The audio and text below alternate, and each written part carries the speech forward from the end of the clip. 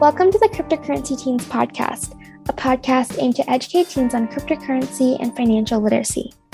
Each episode features thought leaders in the crypto and blockchain industry or inspiring entrepreneurs from the business world who share their career journeys and words of wisdom for teenagers. I'm Abigail Lee, the host of this podcast series, the founder of CryptocurrencyTeens.com, and a junior in high school from New York City. It's my privilege to introduce our guest today. Dr. Xueping Susan Liang is an assistant professor at the Department of Information Systems and Supply Chain Management, University of North Carolina at Greensboro. Prior to that, she was an assistant professor of computer science at Virginia State University. She received her PhD in cybersecurity 2019 from University of Chinese Academy of Sciences, BS, 2013 from Beijing Institute of Technology. Her research is centered around cybersecurity, blockchain, data provenance mechanisms, privacy protection, and Internet of Things. Specifically, she's interested in distributed census models, in blockchain technology, cyber resiliency, and IoT, and various practical issues in cloud computing security. She has published more than 30 conference and journal papers, book chapters at reputed venues. One of her papers has been awarded as top 50 influential papers in blockchain at Blockchain Connect Conference, San Francisco in January 2019. Hi, Susan. Welcome to the podcast. Hi, Abigail. It's a pleasure to be here. Yeah, it's a pleasure to have you here as well. So, Susan, I see that you were the assistant professor of cybersecurity, blockchain, and smart cities at University of North Carolina. Can you tell us more about your university and your role? Yeah. Currently, I'm a tenure-track assistant professor in the Department of Information Systems and the Supply Chain Management within the Branch School of Business and Economics at the University of North Carolina at Greensboro. Right now, I teach cybersecurity courses, including blockchain and the cryptocurrency topics. And also, I teach some courses about database and the secure network systems. I also work with undergraduate and graduate students on research about cybersecurity and the blockchain applications. Recently, we published some papers on several blockchain applications in different scenarios.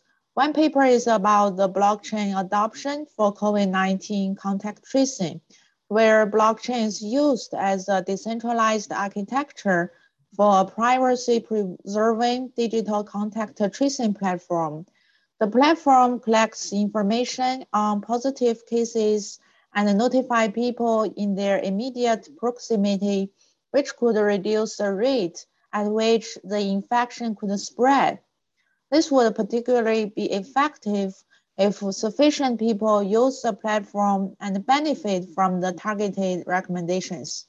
So those recommendations would be made in a privacy-preserving fashion and contain the spread of the virus without the need for an extended period of potential lockdown. We implemented this platform named Connect, which is an identity wallet platform which will keep user digital identities and user activity trace data on a blockchain platform using the self-sovereign identity proofs. User activities include the places he or she has traveled, the country of origin he or she came from, travel and dispatch updates from the airport. So within these activity records, the connector platform can easily identify suspected patients who might be infected with the COVID-19 virus and take precautions before travel. Another paper we recently published is about cyber supply chain, which was published in the journal Frontiers in Blockchain. In that paper, we implemented a platform on top of the blockchain we designed by ourselves named Wind. So Wind used the blockchain to share the asset supply chain information between multiple parties in the energy delivery systems. All the physical and software assets, all the information about this physical and software asset and their supply chain management information are stored in the blockchain. The supply chain management functions are implemented as blockchain smart contracts in the Winner platform. Besides, I'm also a co-editor of the Frontiers Journal, and currently we have a research topic calling for participation. The title of the research topic is The Promise of Revolutionizing Healthcare with Artificial Intelligence and Blockchain Technology. Meanwhile, I'm a panel reviewer for the NS cybersecurity programs, and I also submitted several NSF proposals related to blockchain applications in areas such as the identity management, the blockchain-assisted federated learning platform for healthcare and precision medicine. Yeah, all of that sounds super exciting, and you have a lot of really interesting roles.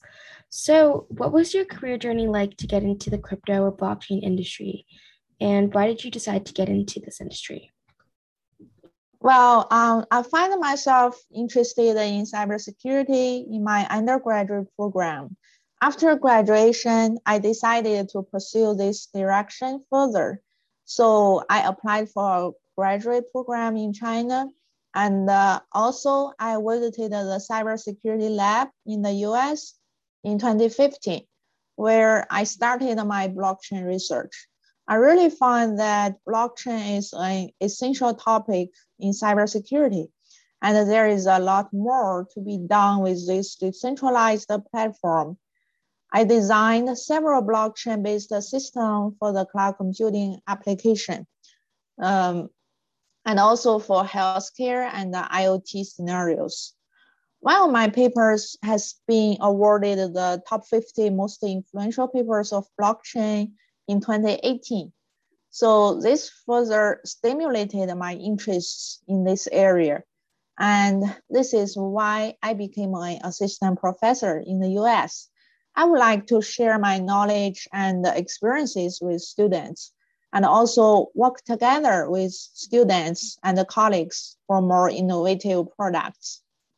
Our target audience are teens around the world who are interested in crypto or blockchain. So, what advice would you give them about entering this industry in the future as a career? Well, I think knowledge and experience are very important. So first of all, I would recommend some basic knowledge, such as computer science courses, math, cryptography, or some courses in economics or finance.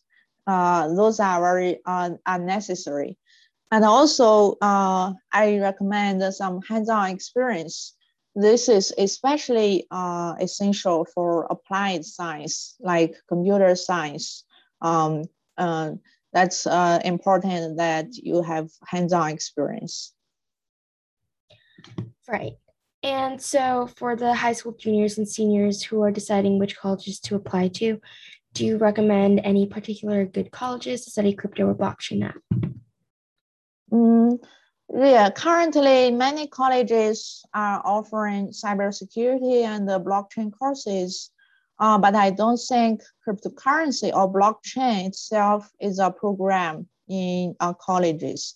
So I would still suggest that students choose the traditional undergraduate programs such as computer science, math, or information systems to begin with.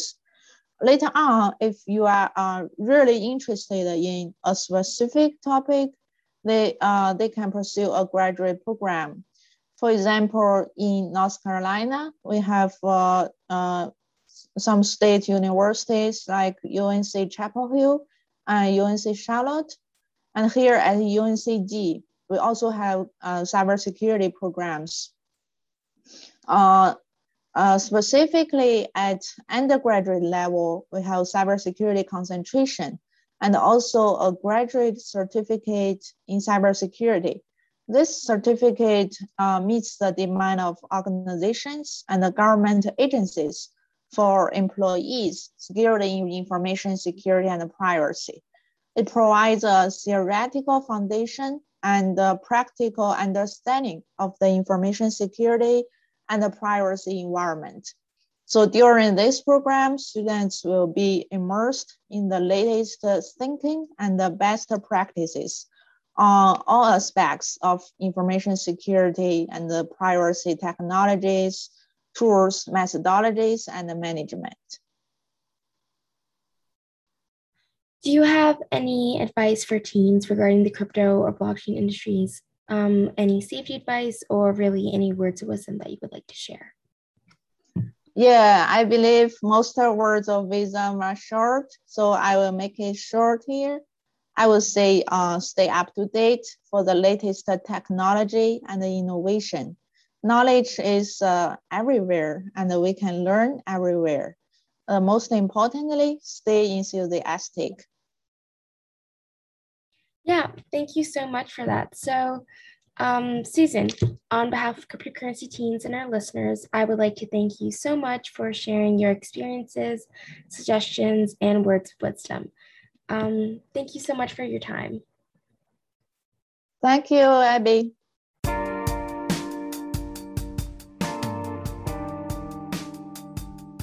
Thanks for listening to this week's episode of the Cryptocurrency Teens podcast. If you enjoyed this episode, subscribe on your favorite podcast app and visit the cryptocurrencyteens.com website to find extra resources and info. See you soon.